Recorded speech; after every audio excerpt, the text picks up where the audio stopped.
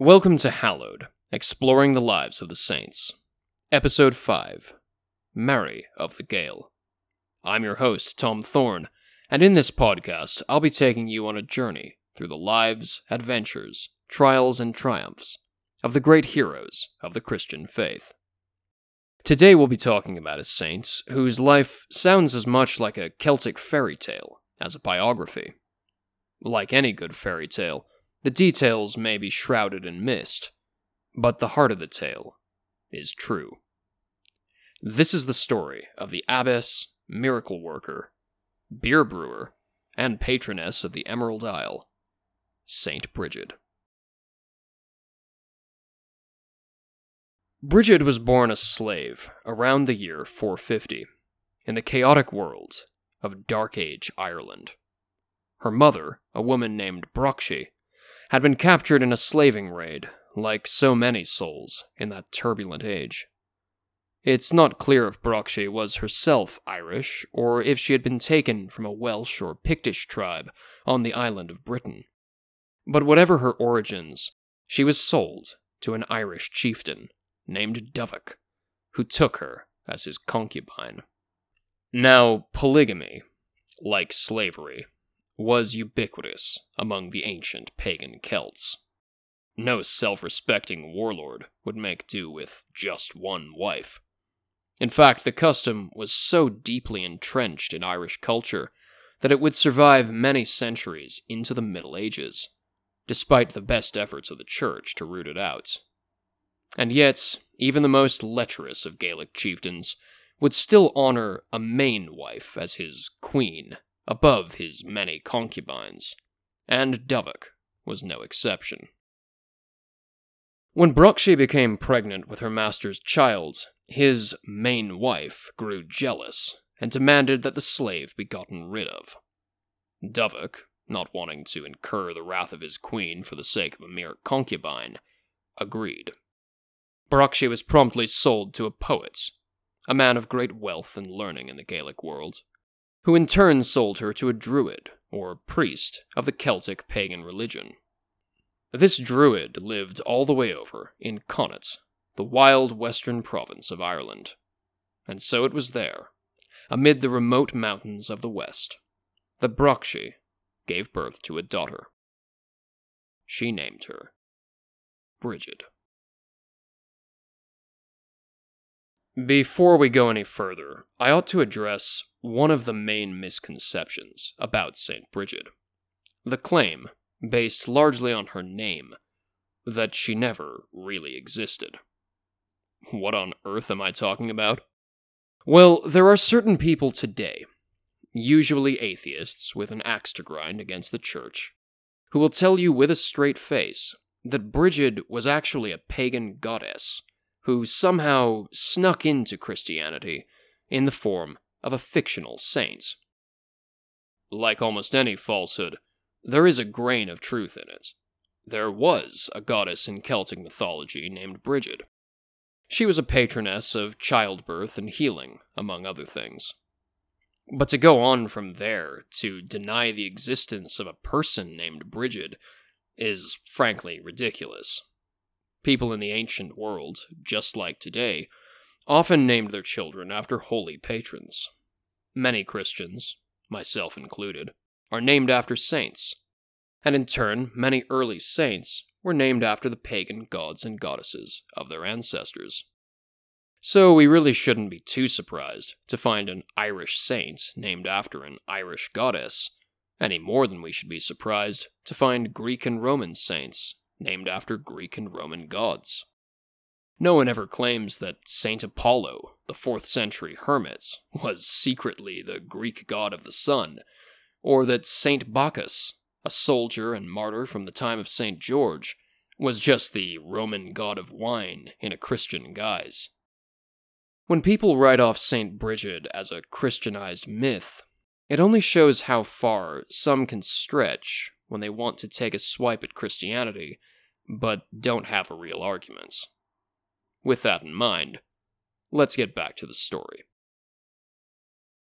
If Brockshey had been just like any other slave in ancient Ireland, then I likely wouldn't be telling you her tale. But she wasn't just a common captive. She was also a Christian. According to tradition, sometime before giving birth to her daughter, Brockshey had had a chance meeting with the best-loved saint in all of Ireland's history. None other than St. Patrick.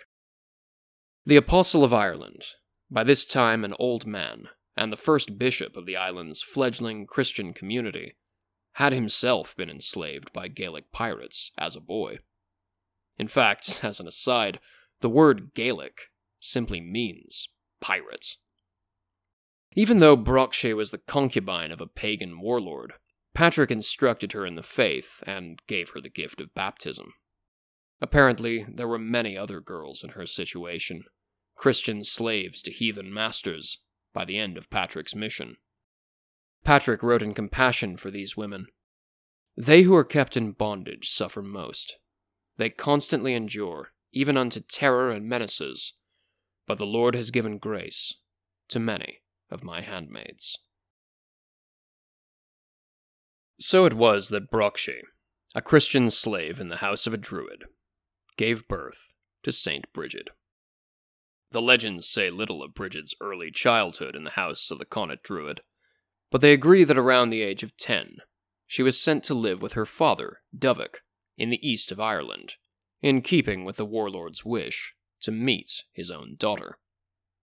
All we can say firmly is that before sending Bridget back to her father, Brockshey must have taught her the essentials of the Christian faith, for when the little girl returned to Dovich's court, she immediately stood out from her pagan peers. Even as a child, Bridget showed great concern for feeding the poor, and when Dovich, no doubt hoping to train her to be another man's queen one day, put her in charge of the royal kitchen, Bridget proved so generous in giving away her father's food stores that he feared she might impoverish him. As she grew older, Bridget began to make more daring requests of her father, including a visit to her mother on the far side of Ireland. You can imagine Dovich's displeasure. It must have sounded like his daughter was trying to run away after all the years he'd spent raising her. But Bridget went anyway. Arriving back once more in her native Connaught, Bridget sought out her mother, who had grown frail before her time from the toils of life as a slave. At once Bridget volunteered to take her mother's place, so that Brockshey, who was by now nearly blind, could rest. Before long, another servant of the druid who owned Brockshey came by and found the young Bridget hard at work churning butter and dividing every batch into 13 portions. When he asked her what she was doing, Bridget told the servant that she was honoring Christ and his 12 apostles. The 12 portions would go to the druid, but the 13th, Christ's portion, would be given to the poor. When the druid himself learned about Bridget's charity and the miraculous abundance of butter that was suddenly filling his pantry, he called her before him, and was apparently so touched by her willingness to take her mother's place that he granted Brockshey her freedom. It's the last we hear of Bridget's mother, so we're left to believe that she lived the rest of her life a free woman. As for the druid, he would go on to be baptized. Not long after, Bridget gained her own freedom, too. She had not intended to run away from her father, only to rescue her mother if she could, out of loyalty to both her parents. So she returned to Dovich's court after setting Brockshey free, and resumed her role as a kind of royal almsgiver. But Bridget, now a teenager, attracted the ire of her father's main wife once again. That same woman who had grown jealous of Brockshey now demanded that Bridget too be sent away. Apparently the queen, a worldly woman, was brought to shame by the girl's generosity. So once again, Dovich bowed to his wife's wishes and made ready to sell Brigid to the neighboring King of Leinster. But Brigid was not destined to be some chieftain's slave. Her father drove her to the fortress of the neighboring lord, and left her behind in his chariot while he did business with her new master. As she sat and waited, no doubt with great anticipation, a leper approached along the road and begged Brigid for alms. She had nothing to give, except for her father's sword, studded with gold and jewels, so she handed the weapon to the leper, who absconded with all speed. We can only guess Dovek's fury when he returned to find that his daughter had given away yet another of his treasures. At this point, he was probably keen to be rid of her, so he dragged Brigid into the stronghold and offered her to the King of Leinster. But there was one slight problem with Dovek's plan. The King of Leinster was a Christian, baptized like Brigid's mother by St. Patrick himself. So when the king learned of his new servant's boundless generosity, he was deeply impressed, and asked her if she would give away his goods, just as she had given away her father's. Brigid did not mince words. "The Son of the Virgin knows that if I had your mites, with all Leinster and all your wealth, I would give them to the Lord." Hearing that, the king knew he was in the presence of a saint. At once he told Dovek, "You and I are not fit to bargain about this maiden. Her merit is higher before God than before men." In return for the sword Brigid had given to the leper, the king granted Dovek a blade of his own, a beautiful weapon with an ivory hilt, on the condition that the girl be set free. Dovek, at long last, relented. From that moment on, Brigid was a slave no more. As she came of age, Brigid, now a princess of Dovek's court, received many offers of marriage from wealthy and powerful men. She was exceptionally beautiful, and suitors came from all over Ireland to ask for her hand. But Brigid refused them all, for she had already set her sights on marriage to the heavenly bridegroom. All she needed was her father's permission to take a vow of consecrated virginity. It's clear that by this point, Dovek had grown to respect his headstrong daughter. Though he was still, and as far as we know would always remain, pagan, he knew that he could never stop Brigid from pursuing what she thought best. So, in the end, Dovek gave his consent. Brigid, now a grown woman, left his court for the final time to become a bride of Christ.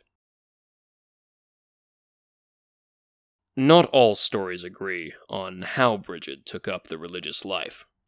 We know she took her vow in front of one of the bishops left by St. Patrick, who by this point had gone to heaven, but accounts differ on who that bishop was and where he kept his diocese.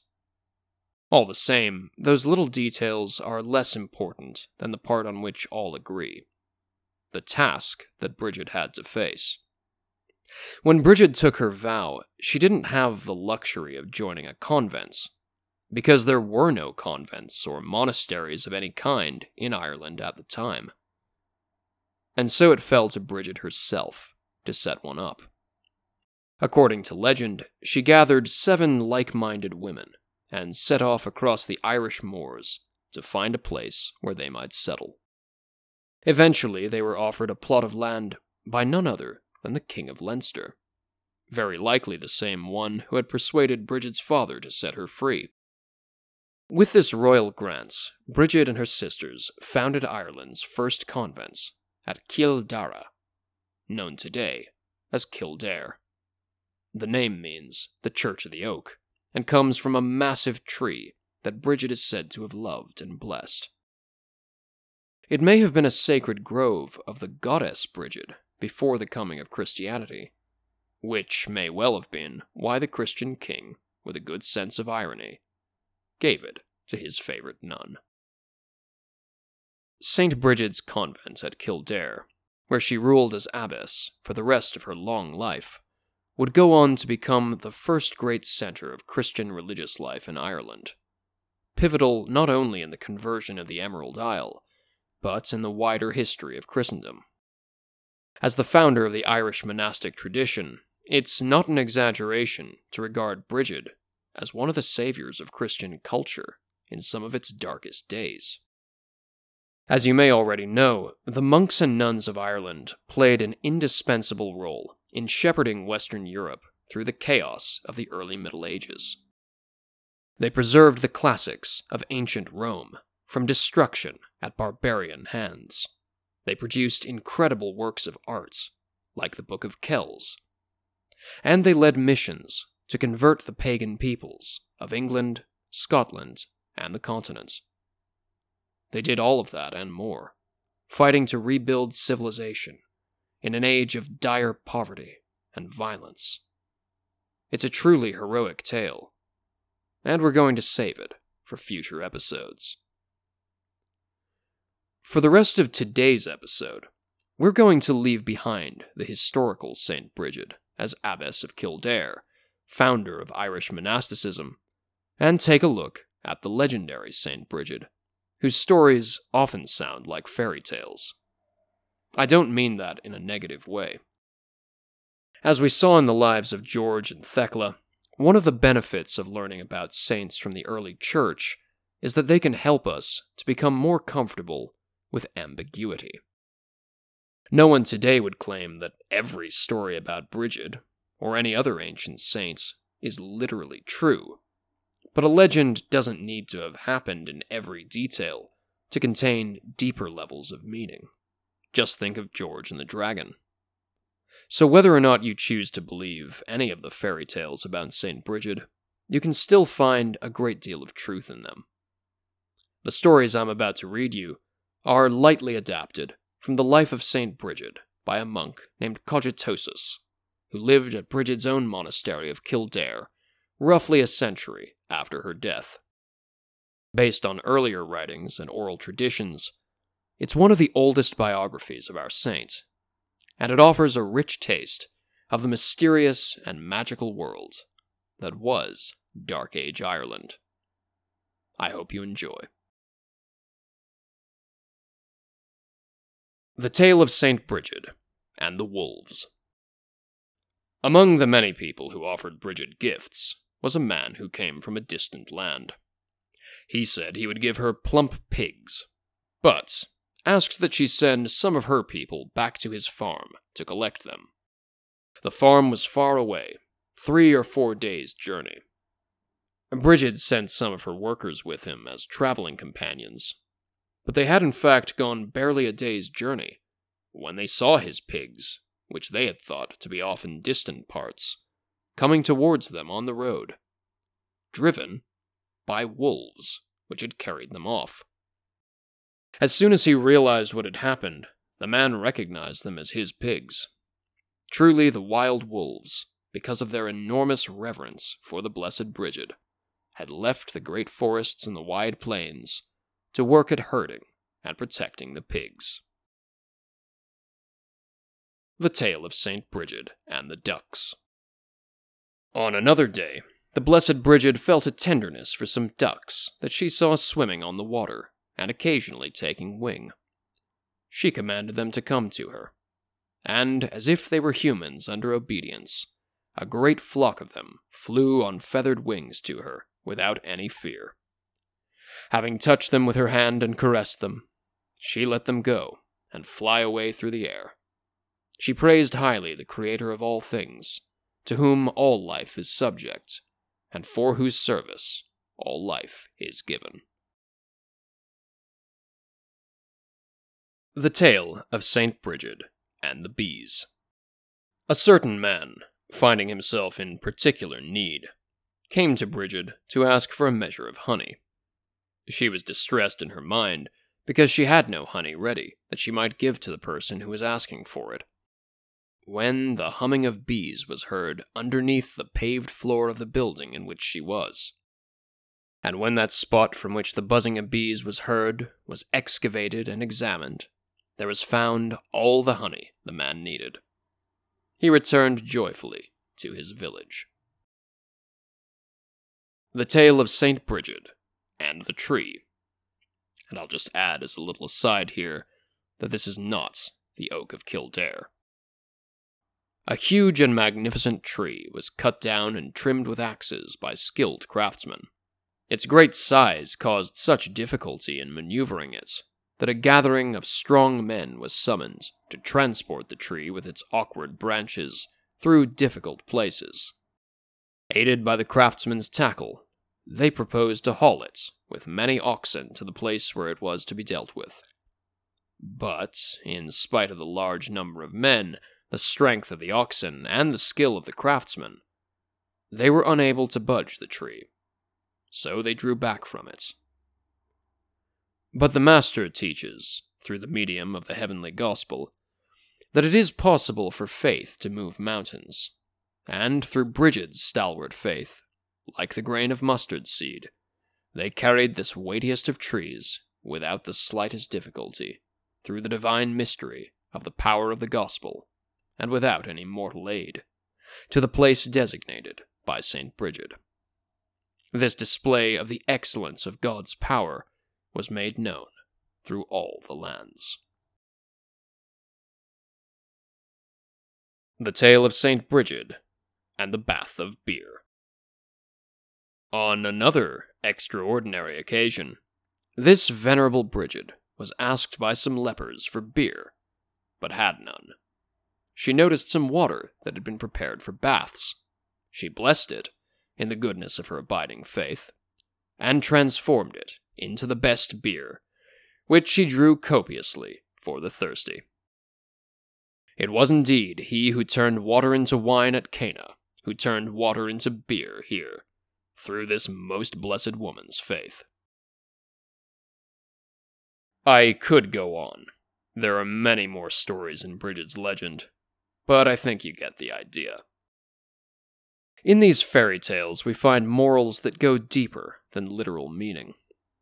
We learn that through faith, vicious predators can become gentle protectors, that the weak can learn to love the strong, that God provides for us through the smallest of his creatures, that the trees of our families and nations can be moved wherever God wills, and that, in the most unpredictable of places, like the bathwater of a leper colony, we can find the joy that brings people together. In the symbol of beer, of course. If you'd like to read more of these tales, I've included a link in the show notes. They're a lot of fun, and I recommend them over a warm cup of tea, or a tall glass of Irish beer. But, by way of warning, there is one story in there that's easy to misread if you're not familiar with the early Middle Ages. I speak of the rather infamous tale of St. Bridget and the pregnant nun. Here's what that story actually says, and I'm quoting verbatim from Cogitosus. A certain woman who had taken a vow of chastity fell through youthful desire of pleasure, and her womb swelled with child.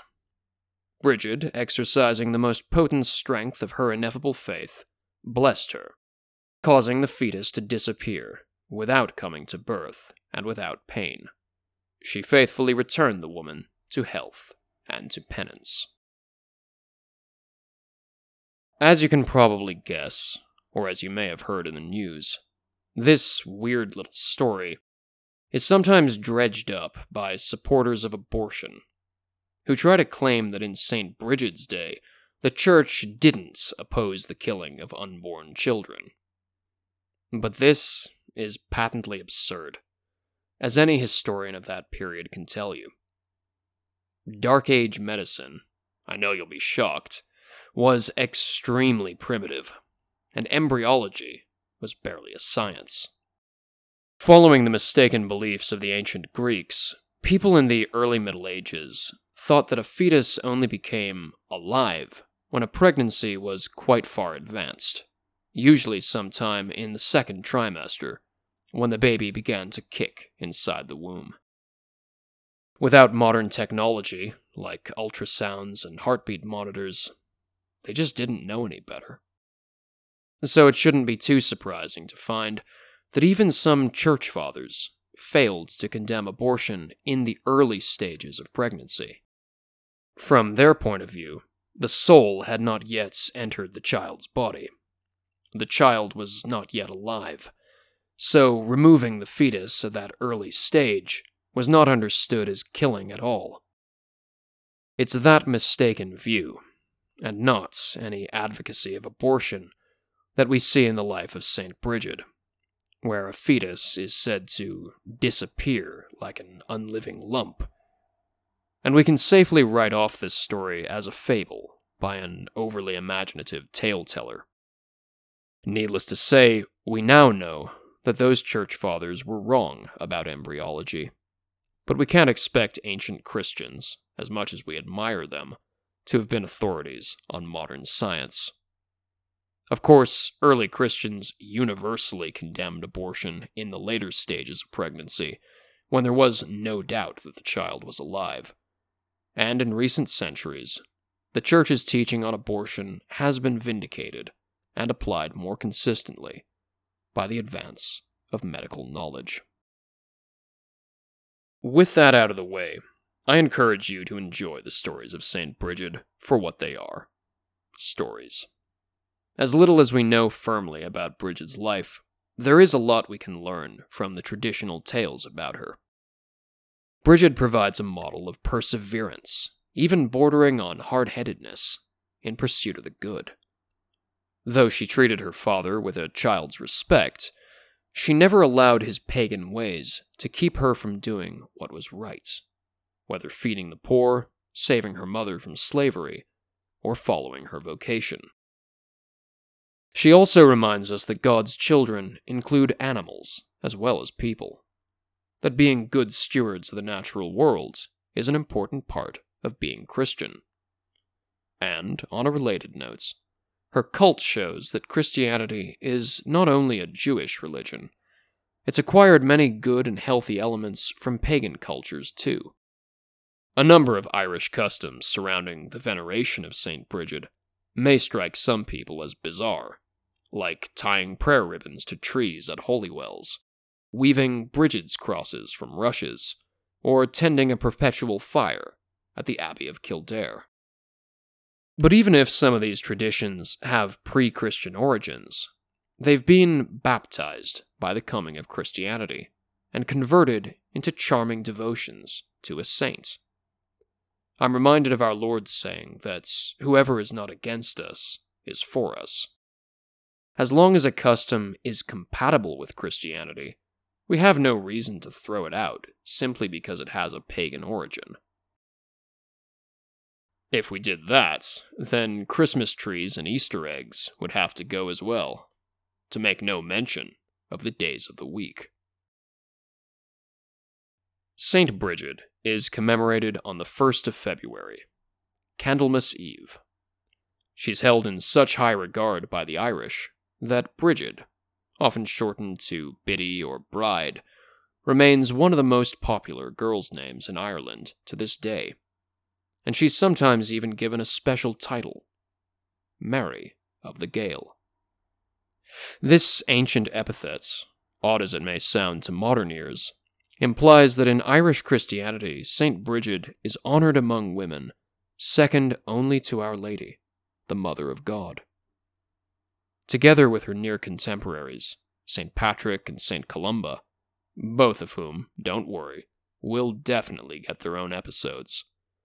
St. Bridget is one of the 3 patron saints of Ireland. She's also a patroness of babies, midwives, children with abusive fathers, fugitives, dairymaids, and, of course, beer brewers, among many, many others. As always, I've included links to prayers and other resources in the show notes. May St. Bridget, Abbess of Kildare, Patroness of Ireland, and Mary of the Gael, come to our aid now and always, for the greater glory of our Lord, Jesus Christ. Thanks for listening, and God bless.